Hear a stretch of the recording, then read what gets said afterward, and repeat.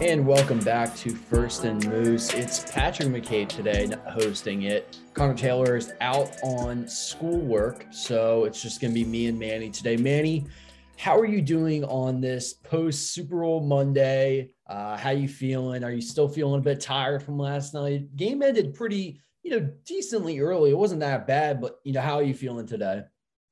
Definitely tired. Like we just commented to each other before we started this, but a little bit happy and a little bit disappointed for a couple aspects of it. Just because I was very happy with the game, the overall events that happened throughout the game, but a little disappointed that I put in a couple bets and I went 1 for 3 on those, but Odell came through luckily, or else I would have been extremely sad on this Monday morning. But overall, pretty content with the whole experience of the Super Bowl, everything that went into it, and I'm doing well today. How did you view? How was your experience yesterday? No, I enjoyed it. It was definitely, again, it didn't it I don't know if it's just like college or whatever it is or getting older, but like every major holiday, and yes, I consider the Super Bowl a holiday. I think if you're a sports fan, you consider it a holiday. There's no question. But I think just getting older, I don't know what it is. I just like it doesn't feel like it's that certain holiday anymore. Like Christmas still feels the same, Thanksgiving still feels the same, but like Halloween, even like Halloween went by like so fast. I was like, oh, okay, it's already passed. It's like November now. Mm-hmm. And I feel like the Super Bowl was kind of like that, but also at the same time, I mean, we can also get into that later, but I really don't think it was overall that exciting of a game. And I feel like, I mean, I think not the Bengals, Chiefs Bills game, I still think was easily the best game of the season. But we can dive, more into the game because that's going to take up, there's a lot to talk about from last night. But obviously, one of the big things of the Super Bowl is always what's going to be the best commercials or what commercials are going to bomb. Manny, what commercials did you particularly like? And which ones do you think maybe they probably wasted their money and they probably could have, they wish they could take a mulligan on this one? Yeah, I definitely have a couple. The one I liked the best was this Doritos commercial. The one where there's just like in like a forest with like a bunch of animals like trying the Doritos. I don't know if you saw it. It had like the sloth eating it. It had the deer eating it at one point.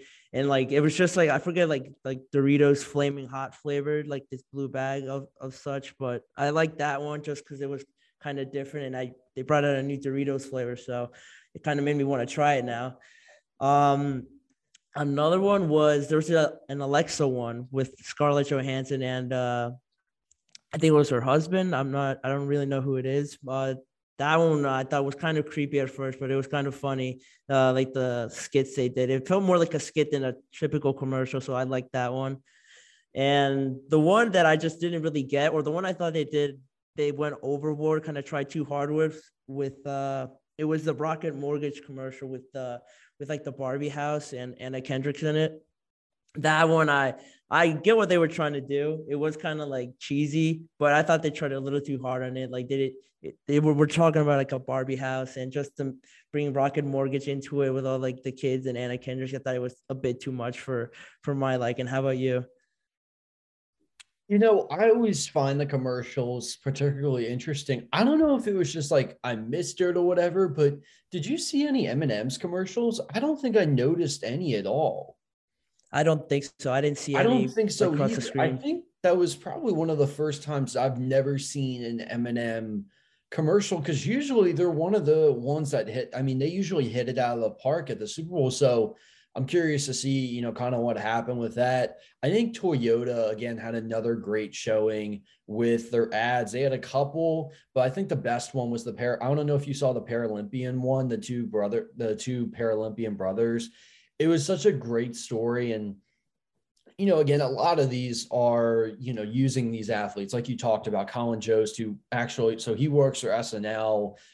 He hosts Weekend Update, and then obviously Scarlett Johansson, bringing in these celebrities. Like, I like it. It's funny, sometimes ads, like, the companies do well with it, and, it leads to good brand exposure. Sometimes it bombs, and, any publicity is good publicity, bad or good in my eyes. But I think that Toyota did a good job of, again, being one of the main sponsors of the Olympics, bringing in not I guess, like a human story for once, I guess, having, they spent, I mean, again, these ads were going for $5 million plus.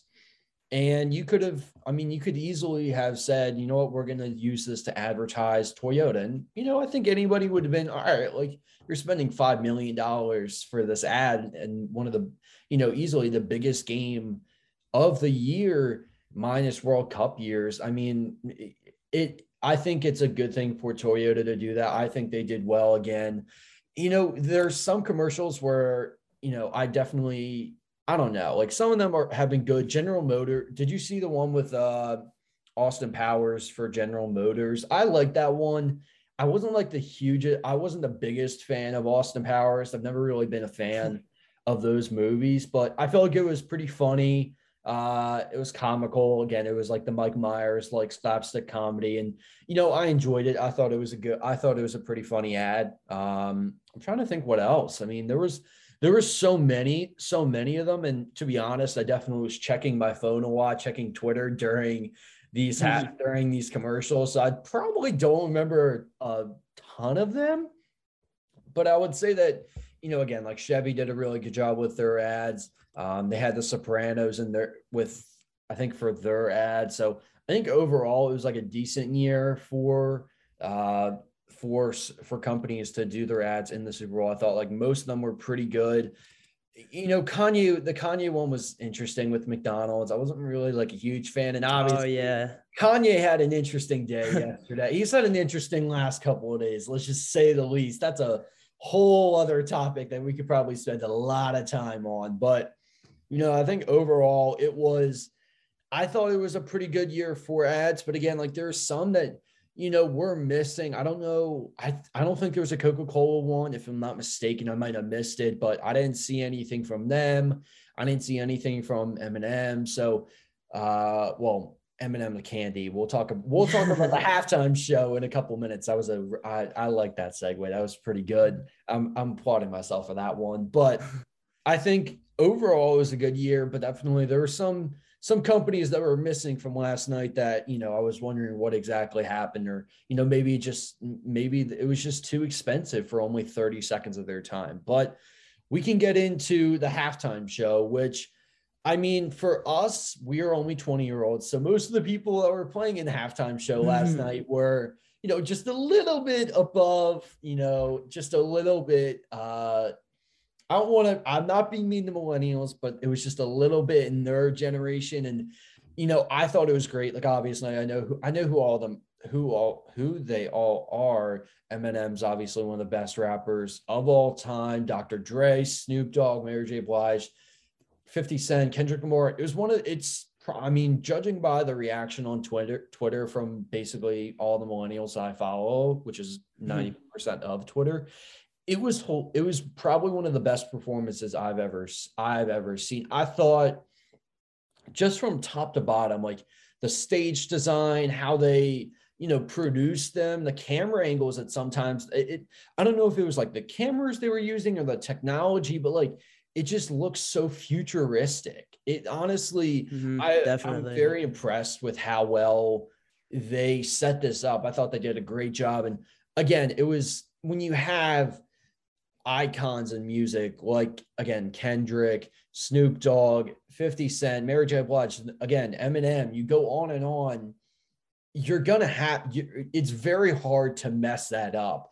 And you could easily have messed it up. I mean, the NFL has routinely done well with its halftime shows, but sometimes it's messed up. And, I wouldn't have been shocked if somehow it didn't work out, but obviously it worked out. It worked extremely well. And I think, it was very well done, just to say the least. And I think the biggest thing out of all this, I don't know if you saw, none of them got paid for it. None of them. Really? Excuse me. None of them got paid at all for the halftime show. Dr. Dre put up, I think it was a $7 million production budget. I think he put up like 5 million of it just for the heck of it. Or maybe, I mean, I don't know the exact reason, but like it was a weird circumstance because obviously the NFL can afford $7 million. That's a drop in the can for them. But I mean, Dr. Dre putting up majority of the budget and then it turning out like that. I don't know what the deal is for the grant. If like you can do, I forget if a live performance can potentially be as a Grammy, but I feel like that if it was and it could be up for that, I would say it would have to be because that was probably one of the best live performances, for a halftime show and just in general. Again, I thought it was really well done. What did you think of it? Yeah, just the same sentiment there. I think the biggest thing why a lot of people enjoyed it was because it just had like a nostalgic feel to it. To me, just you had all these icons, like you said, kind of coming together, performing on the biggest stage, and just to come up with that, it seemed like everybody enjoyed it. You had videos of Jay-Z and Beyonce in the crowd, Justin Bieber enjoying it, LeBron dancing to it. I thought that was pretty funny. I think everybody just had a good time. Even Evan McPherson came out on the sideline. It was just out there listening to them, that live performance. I thought that was great. Just of all people, Evan McPherson had to be the one out there enjoying it. But in terms of their performance, yeah, like you said, I think it all came together nice. The image was very cool, and just the way that the camera moved from kind of scene to scene, it was all pretty cool. The entrances, Eminem's entrance was pretty cool, I thought, and just all their performances were very well done, and the transitioning was great. I think it was one of the best halftime shows. I think it was just very different. I think people liked that it was something different, like rap music. Most people wouldn't really think to have rap music in the Super Bowl halftime show. I also like that they kind of brought back these icons rather than having somebody kind of like up and coming and new try it out, kind of like to get them going. I thought that kind of had a bigger chance of falling through than having obviously like Dr. Dre, Snoop Dogg, and Eminem. But yeah, I thought it was great. Last year's I kind of turned away from it a little bit just because it wasn't kind of like my style of stuff. I still watched it for a little, but I think this one I was like kind of anticipating it. And once it came on, I watched the whole thing through, and it was just a very good experience, and I liked it, and it kind of culminated the whole Super Bowl event into a great showing. So I thought it was great, one of the best ones I've seen. What was the halftime show last year? I'm forgetting it right now. What was it? Wasn't that one the if I'm not wrong, if I could be complete, I thought it was J Lo and Shakira. Wasn't that last year or Oh was that two God. years Yeah, ago? okay. That was yes. I think that was last year. It I might. want to say it was last year, unless I'm complete. If it's not them, then it must not have been that good because I can't even remember what it was. I think it if I'm not mistaken, oh man, what was it? 2021 it was the weekend. Was it? Oh my The weekend god. was last year. I remember J Lo and Shakira was the year before, which is really weird. Okay. It's really scary because like that seems like not that long ago. But yeah, last year was the weekend because remember he had Okay. that was an insane. I really like the weekend's performance. J Lo and Shakira was definitely an interesting one. I thought that one was pretty good as well. But yeah, the weekend's performance last year was good. There was like again, weird set design, but like again, Mhm. really well produced. I thought again, like I said, when you bring together some of the best rap and hip hop icons of like the 90s and the early 2000s, I mean, you're going to have, what turned out to be one of the best, if not the best halftime performance. Again, like you talked about, Evan McPherson is quickly becoming everyone's favorite kicker in the NFL. And, that used to be that used to be Pat McAfee. And I still think a lot of people like McAfee and, there's other people. I think there's other kickers that have done great, but Evan McPherson, that man, I mean, he's really stolen the hearts of Cincinnati and really the whole country as well. I mean, he really is.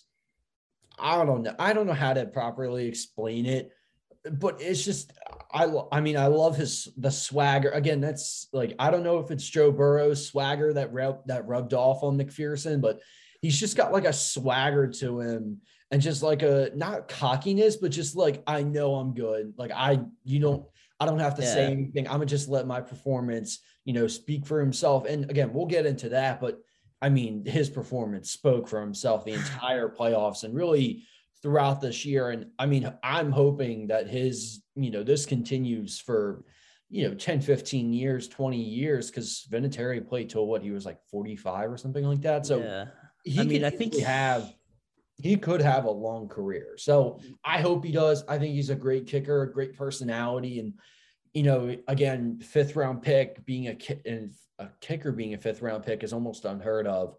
And I think it's paid off, obviously, very, very well for the Bengals. I actually was just looking up a couple of commercials while you were talking. I think I had a couple other ones.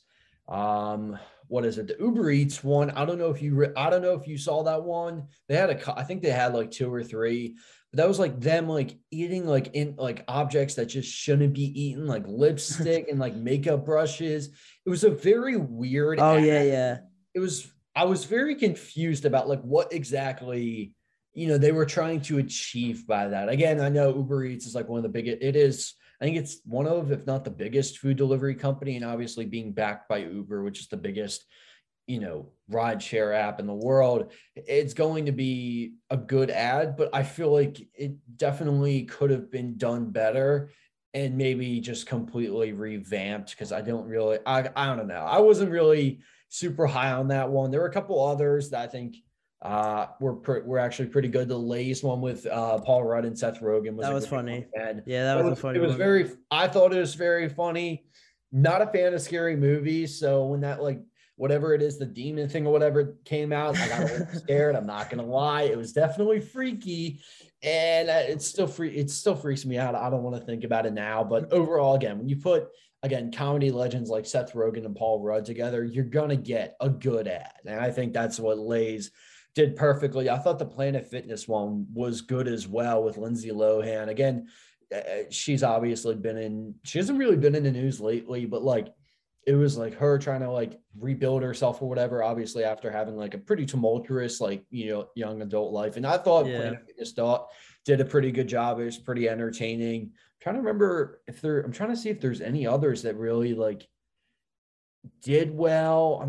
I don't know. Guy Fieri for Bud Light. That was another great ad too. I don't know if you saw, but the same outfit that he wore in the commercial was like the exact same outfit down to like his shoes and the jewelry that he ended up wearing to the game as well. So I think, again, like when you have celebrities like that, and just like, Guy Fieri is not even like the most famous person, but it's just that like the younger generations, like our generation, millennials, and even younger, like everyone knows them because of like the Flavor Town meme, and you see it all the time. So it really is more of like a cult popularity than like, I guess like actual popularity, if that makes any sense at all. But you know what? Let's get into what we want to talk about. The reason for this whole podcast, it's Super Bowl Review Monday. Manny, off the bat, what did you think of this ending? Just general, and we can get into the more specific. How do you think this game went? Do you think the better team won, or do you think there was some interesting controversy that's still, brewing to really, even right now on Twitter, it's still brewing? I think, well, just talking about the ending, because I think that's what, obviously, it's the most important part of it, on how this game went. It was very interesting, and I thought, when that drive started, I thought, well, this has to be it, because at the start of this drive, I thought they're gonna score. I just had a feeling they were gonna score, and then I thought I was fully convinced the Bengals were gonna win this game, just because I thought the Rams were gonna score. And then I was like, Joe Burrow's going to have that one drive at the end and he's going to win it, or at least they're going to go into overtime because they're going to get close. I just had that feeling. And then when they were in the red zone finally, I didn't even notice this when the play occurred. Cooper Kupp had an interview after the game, and he said that Matt Stafford had like the best no-look pass of his life. And then I had looked it over, and it was just insane. That pass was arguably one of the best passes made in the Super Bowl. Just that no look in between, just down the seam right to Cooper Kupp. it was insane that I didn't even notice it at first. And then just to end it with those two penalties. The first one, I thought they kind of butchered a little bit. I can kind of see why you thought it would be a penalty just because he kind of grabbed him by the hip a little bit, but I probably wouldn't have called it. And at that point, I thought, okay, this game is about to end. The Bengals are about to like pull it off. And then obviously that penalty happened. And then once Matt Stafford rolled out to his right, I don't remember the second penalty how it went, but once he rolled out to his right, and I saw Cooper Kupp there on Eli Apple, I knew that one, it was either going to be another penalty or he was obviously going to score because of all this talk Eli Apple has been doing. I knew it was going to come back and bite him, and it did. He gave up the last touchdown, and then it made it 23-20 at that point. And from that point on, I thought, all right, the Bengals are going to score. It's going to happen. Joe Burrow is going to have that his Super Bowl moment and win it for them. And up to that point, it's not like the Bengals defense was completely shutting them out. I was a little nervous, though, because on the drive before, you saw how Joe Burrow got rolled up on. His knee wasn't fully 100%. But even still, he made a couple good passes to Tyler Boyd and Jamar Chase. Not Tyler Higbee. T. Higgins.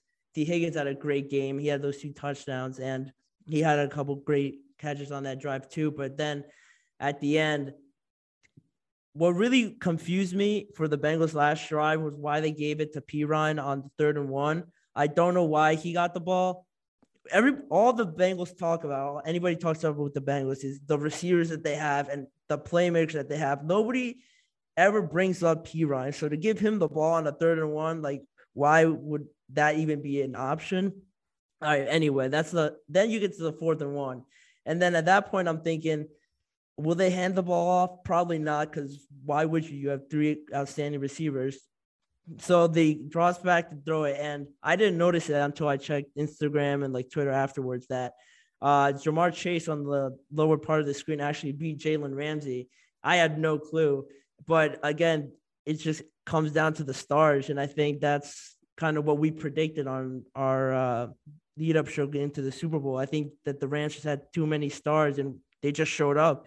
They really just other than Jalen Ramsey, I think he had a rough day, Jalen Ramsey. But Aaron Donald, the biggest star on the Rams, showed up, and Cooper Kupp, obviously. Those 2 showed up and won them the game, essentially. Aaron Donald, those 2 big plays to stop Perine, and then to just hurry Joe Burrow up to the point where he saw – I think Joe Burrow saw Jamar Chase, but there's nothing you can do once Aaron Donald has his hands wrapped around you. So at that point, he made the play. Everybody goes crazy. The Rams finally win a Super Bowl. Aaron Donald finally wins a Super Bowl. Talks about him possibly retiring. I think that is completely crazy if he were to ever do that or even think about it. I don't know why he would. He could win not so many more, but he definitely has a lot more to go. But those were my biggest takeaways from the game. Just a lot of confusion on those last couple of drives, a lot of just excitement and a lot of what could have been moments, especially in that last drive. I assume you thought the same. Yeah, I mean, so you bring up a lot of good points and a lot of things that I wanted to talk about as well. We'll start with Perine. Obviously, the man has had a tough career. God, I don't have the words. I don't know why. Well, you didn't even mention the thing that I wanted to mention. You have Joe Mixon. He's 225 pounds of pure, I mean, I can't say the word, but pure, you know what, muscle. And he's going to be able to get through to a first down. I mean, the man could run people over. And you give it to Samaj Perine, who's on his like 3rd team now in the NFL. Yeah. Like, and even that, like you have, Jamar Chase, T. Higgins, CJ Uzama kind of disappeared for a lot of the game. But again, he was hurt. That's what we expected. And Tyler Boyd as well. Tyler Boyd, I mean, has really quietly had a good year again for the Bengals and is really only, I mean, he's still like 27, 28. So he's still relatively young and just hitting the prime of his career. So starting with Perine, I don't understand it. I really don't. I don't know what, maybe we'll hear about what happened, why Joe Mixon didn't play or, why why they decided to put Perine in instead. I don't really get it.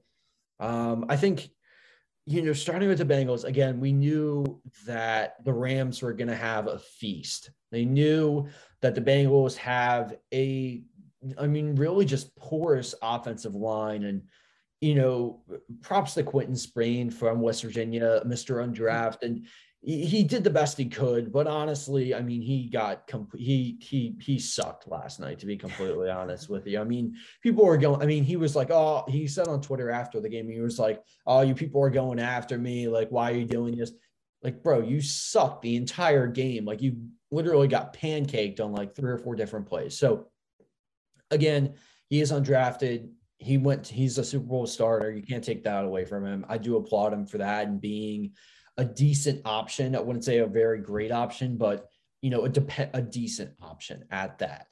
Do I think he'll get re-signed or replaced? 1,000%, 1,000%. And you know, we'll get into that in a minute. But the Bengals, it's tough because they have such a great situation with, you know, 3 of your top players on rookie contract, if maybe 4 player. I don't know if Joe Mixon's still in his rookie contract. I think he still is, because he might be in like year 3 or 4 at this point now. So when you have 4 of your top players on rookie contracts still, and you have 60 million in cap space, you own all your picks. They're not going to be great picks, but, you know, picks are picks in the NFL after all. You know, again, there was definitely, for the majority of the game, I thought they played great. I thought the Bengals certainly had a chance. I don't think they were ever out of it. And again, that's just the identity of the Bengals. They're always going to hang in there to the end, no matter what. But again, yeah, there were some questionable calls, both by the Bengals offensive coordinators, and then also just by the officials as well. Again, the officials, honestly, they've had they really have sucked. And, you know, obviously I don't want to say that because they are hardworking and they try their best. But, you know, when your best is awful, I think there's probably, you know, either you need to get new refs or simple. This is groundbreaking. Let's train them to call the plays correctly every time, the same way every time. I don't think it's that hard. To the NFL, that may seem groundbreaking. I wouldn't be shocked, given, you know, how smart they think they are, and they're really not. I think the officials have really played a lot into these games, and that's not a good thing at all. I think you know, when you're talking about games like last night where you had arguably it was the holding call by Logan Wilson was iffy. Yeah. You could say it was. I don't know if it really was, because like the ball was already out of Matthew Stafford's hands. So I don't know if you could really call that holding. It was a phantom call, in my opinion. And then again, what was it? Unnecessary roughness in the end zone. Like, you know, in the back of the end zone. And I get it, like player head safety, you want to keep these players safe, whatever. But any other, like, you've probably seen that play like 1,000 times throughout the season where you're just trying to ram the person as hard as you can to knock the ball out. And, you know, again, he was falling. That player definitely, I forget who it was. Probably was Eli Apple. We can get an Eli Apple in a second. That man has really made a lot of enemies, but, you know, again, that was another call where you're just like, why? Like, you know, I get it. Again, like player safety, you want to keep these players safe, even though obviously all these players are probably going to end up with CTE in a couple of years. I mean, I don't get it. It was again, a phantom call. It wasn't a call that they really called throughout the season or even in that game. So I don't know if that's just like, you know, maybe the refs saw it different on that player or whatever. Probably, I mean, you know, probably, to be completely honest. I mean, they're not great at, you know, obviously remembering what happened 10 minutes ago. But I think overall, like the Bengals were always in it, but like you said, the Rams had more stars, the better players, the deeper team overall. Even when you lose Odell, who honestly, the Rams, I mean, they really struggled without him. I mean, as much massively. They struggled with him out in the offense, which, you know, to most people, I mean, he's on his third team now, obviously. Okay. The first 2 situations were not great. The Giants are a poverty franchise and will continue to be a poverty franchise, in my opinion. I think the Browns are a good situation, but they just are struggling right now with Baker Mayfield obviously not being that great of a quarterback, or, at least dependable quarterback.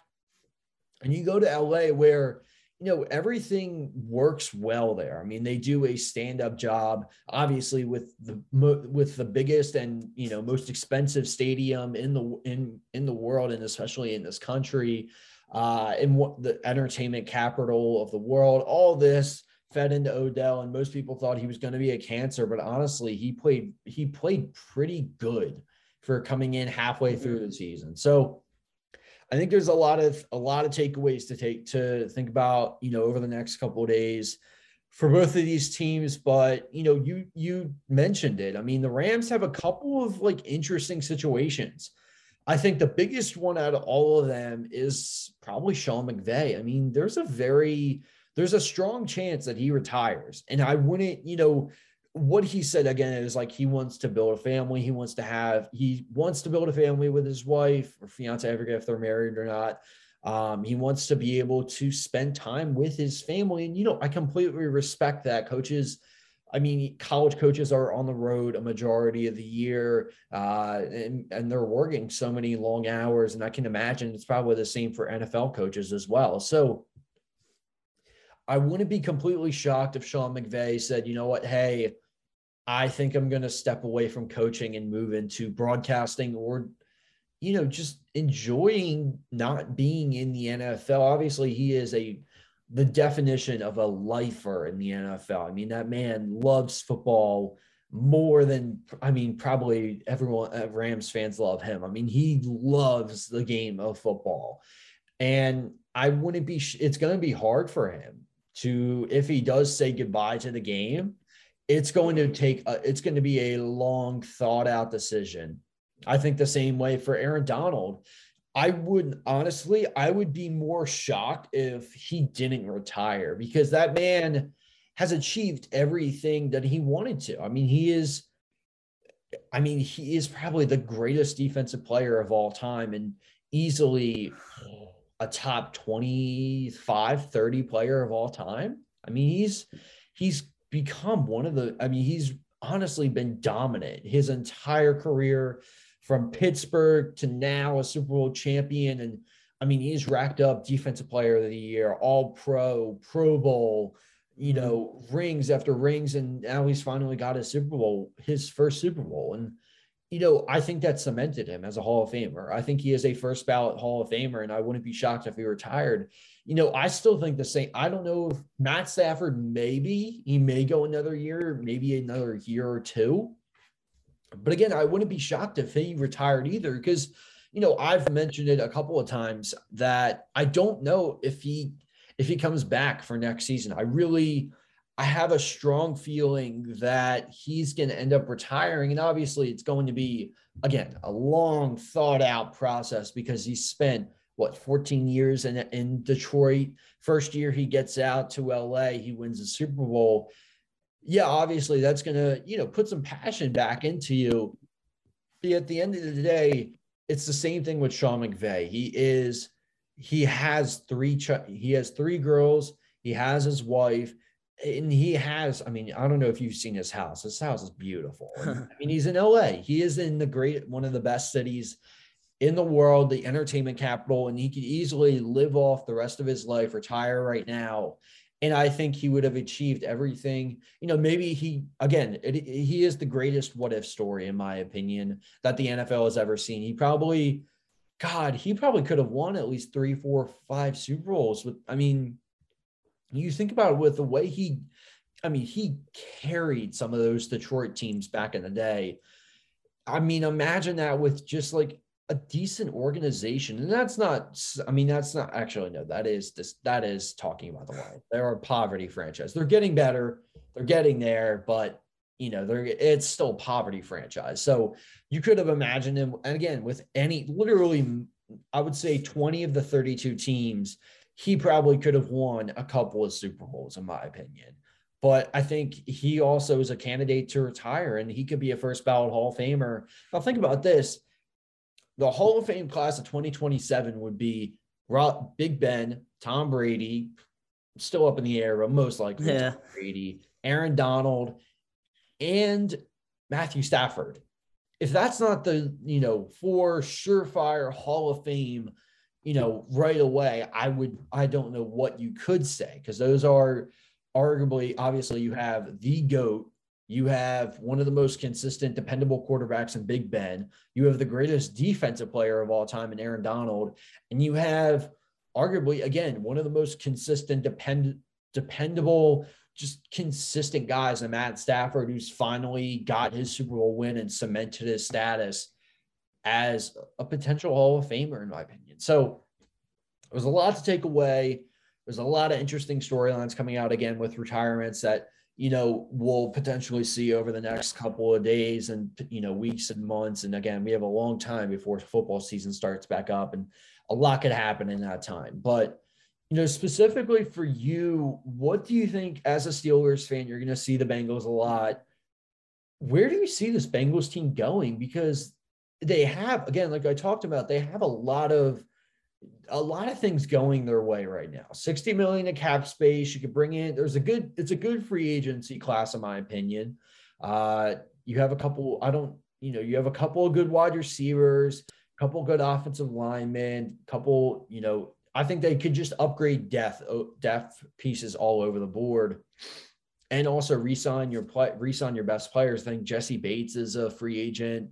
CJ Uzama is another one. So if you re-sign those two and you start getting these key pieces, I think they could make another run. But what do you think? I have my idea about it, but where do you see this team going next season and, beyond? That's a good question. I don't know. It's weird with the Bengals just because it seems like they're solid across the board. Offensively, there's not much you could really tweak. I guess the offensive line is the biggest thing. That is, you saw it in the Super Bowl. You saw it against the Titans, even at times against the Chiefs, especially against the Rams, where Joe Burrow almost destroyed his other knee again. Like, you can't have that happening. That's two seasons in a row where the two devastating knee injuries could have really impacted the trajectory of his career and the way his health was going forward. But that has to be the biggest thing overall for the Bengals. Again, that and re-signing Jesse Bates, CJ Uzama, like you said, those two players are key pieces and fundamental pieces for different reasons. I think CJ Uzama might not be the flashiest guy on that offense, but he's definitely a safety valve and a reliable piece for Joe Burrow. And I think it showed in the Super Bowl and at times against the Chiefs, where he kind of took sacks, where he would be looking for CJ Uzama, but obviously he wasn't there.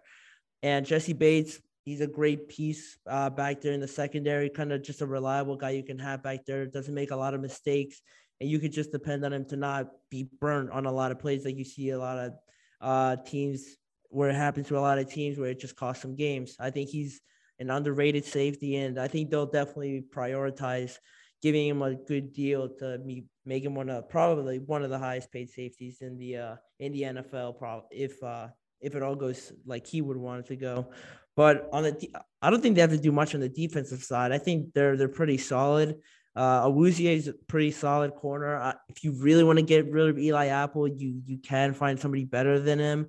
I just think the Bengals like him. I think the Bengals idea of him is that he's a solid number two. I don't think they hate him or think that he's god awful. I know everybody else thinks that, and I definitely do think that. Manny, come on. You know what? What do you mean? What do you mean? What do I mean? He sucks. I know. I'm saying I know. I think that he sucks. Okay. I just think the Bengals don't view him as the worst player in the league, like a lot of people view him, like how you and I view him. There's no. I think. Okay. Yeah. Right. What are you gonna say? Finish what you're gonna say, and I'm gonna quickly denounce what you're saying, because I don't. I just don't think the Bengals see him as like the worst player on their team. I just think that they kind of like him. If they really thought that he was the best player on their team, I think that he would have already been gone or not even like started. They could have started like Trey Flowers if they really wanted, but they kept Eli Apple in there. So I think he's just. Do they get rid of him? If there's anything to fix on the defense, it's probably him. Definitely him. but I just don't think they view him that way, or they're not going to do much to improve it. I wouldn't be surprised if he's starting next season, in all honesty. Oh my God, Manny. Jesus Christ, what are you talking about? Dude, Eli Apple is hated by Ohio State, where he went to school. He's hated by New Orleans, where he was. Where did Eli Apple start? He was drafted by the Giants, right? He was on the Giants. He was on the Giants, right? New York hates him. Everyone in New York hates him. Everyone in New Orleans hates him. Everyone in Cincinnati hates him. Everybody in the NFL hates him. Did you see anything? No, I'm just saying, like, other than like his play, it's because of what he says on like social media. That's a big part of it. That is a big part of it. You said New Orleans a trashy city and didn't have good food. Exactly. That's why. That's a big part of it. I'm not saying it's true. I don't think it's true by anyone. But he's also toxic. I mean, you look at it. It's if Michael Thomas is saying he's toxic, that's probably not a good thing, because Michael Thomas is one of the most toxic players in the NFL. If Michael Thomas is saying that, it's probably true. It's probably a bad it's no secret that it is. It definitely is. He's a toxic I'm just player. saying, But he got burned. But no, you know what? I'll look it up and I'll let you continue your fantasy of, you know, I don't know what you're thinking, to be completely honest. I don't know. Eli Apple, I highly doubt he's starting anywhere next season. I really don't think so. No, I don't think so. I really don't. I think maybe he's like a backup somewhere, but starting, no. I'd be shocked if he was starting. I think he's had such a tumultuous career, and you know that is due to him, his character, his play. You know, I think there is, you know, again, I don't know. I mean, I think that I really don't think he's going to be starting anywhere, and he probably is out of the NFL soon if he doesn't A, improve his character, and B, improve his play. So going to that. So obviously, yes, the offense for the Bengals, I think is really the only thing they need to improve upon, obviously, is going to be that offensive line. That is going to be the biggest key for the Bengals. I think overall on that, otherwise on that offense, you obviously re-signed CJ Uzomah.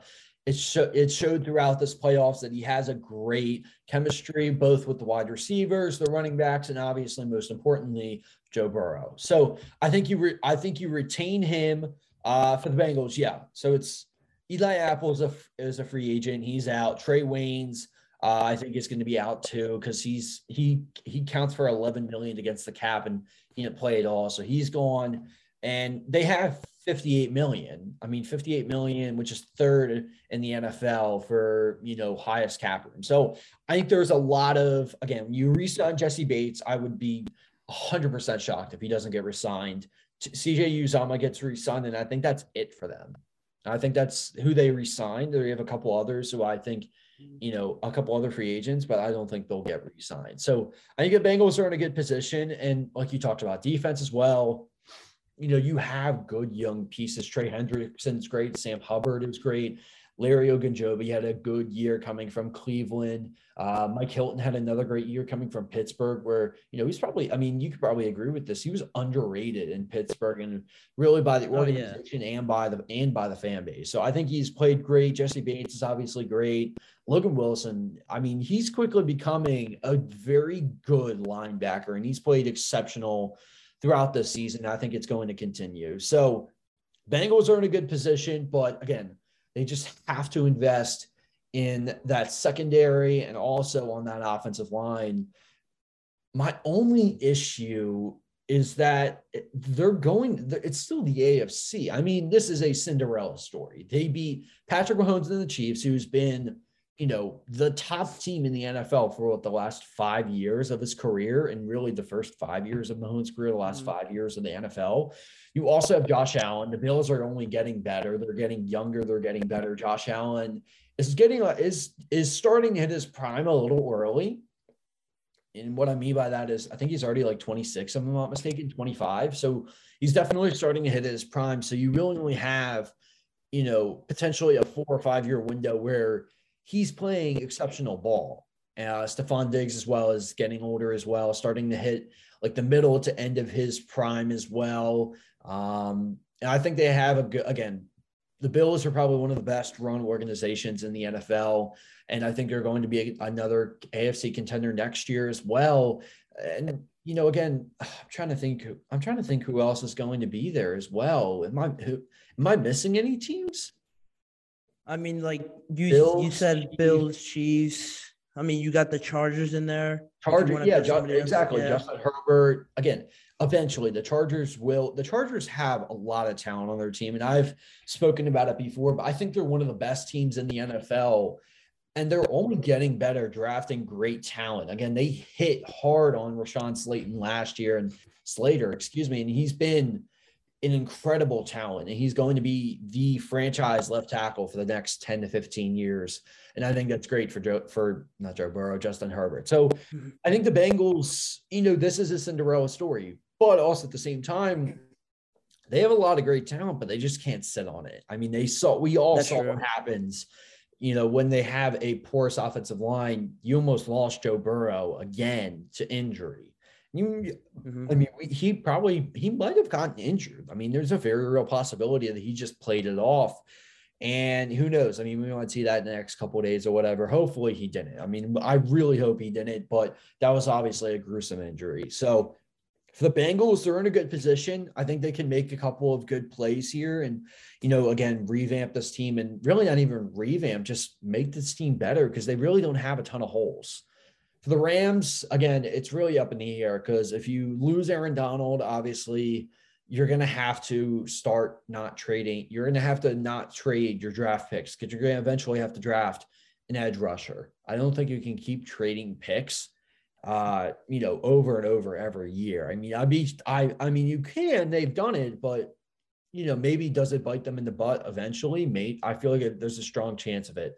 Sean McVay as well, if he leaves, that's, again, you got to find a new head coach for him. And, Matt Stafford, if he leaves, you got to find a quarterback as well. So there's a lot still up in play for the Rams. I'm not going to make any predictions on them yet, just because there's still like so much up in the air, and we really won't know, God, for at least a couple of weeks, because these players are going to take off and just enjoy, not being a football player for at least a couple of weeks. So I'm interested to see it, but overall, do you think the Super Bowl went to the better team?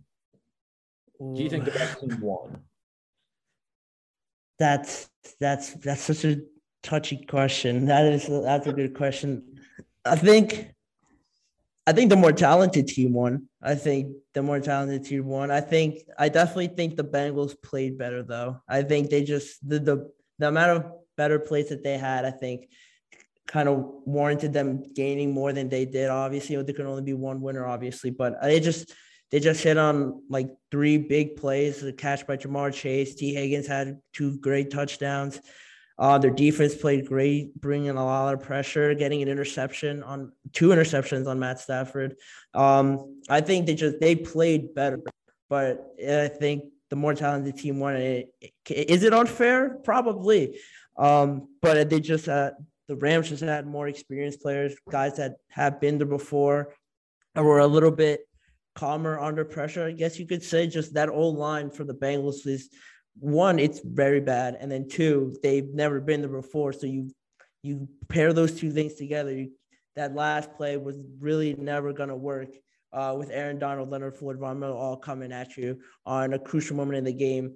It showed their Achilles heel came to bite them, and it was unfortunate. It seemed unfair because Joe Burrow went through so much. The fact that he was out there fully healthy, it seemed, after taking like 14 sacks throughout the postseason, or he broke a record for that. It's just credit. A lot of credit goes to him, but just, again, reemphasizes what we were saying. The biggest fault on this team is that offensive line, and it did cost them in the Super Bowl. But that being said, I think they'll take care of it. And I just think that because of that faulty offensive line, we've seen it with Patrick Mahomes too when he played against the Bucs. That's your biggest problem, you can't really expect to do a lot, especially when the other team has great pass rush and a great defense. So I think the more talented team won, the more experienced team won, and I definitely think the Bengals should have gone out a little bit more. They definitely deserved at least an overtime, but it was an unfair ending to their season and a cruel ending, it seemed, for all that Joe Burrow went through. Yeah, and I think that I think I would have loved to see the Bengals end up winning that. I think that would have been great for Cincinnati, the city, the fan base deserve it. And I don't think the Bengals are necessarily gone. I think they're going to be in contention.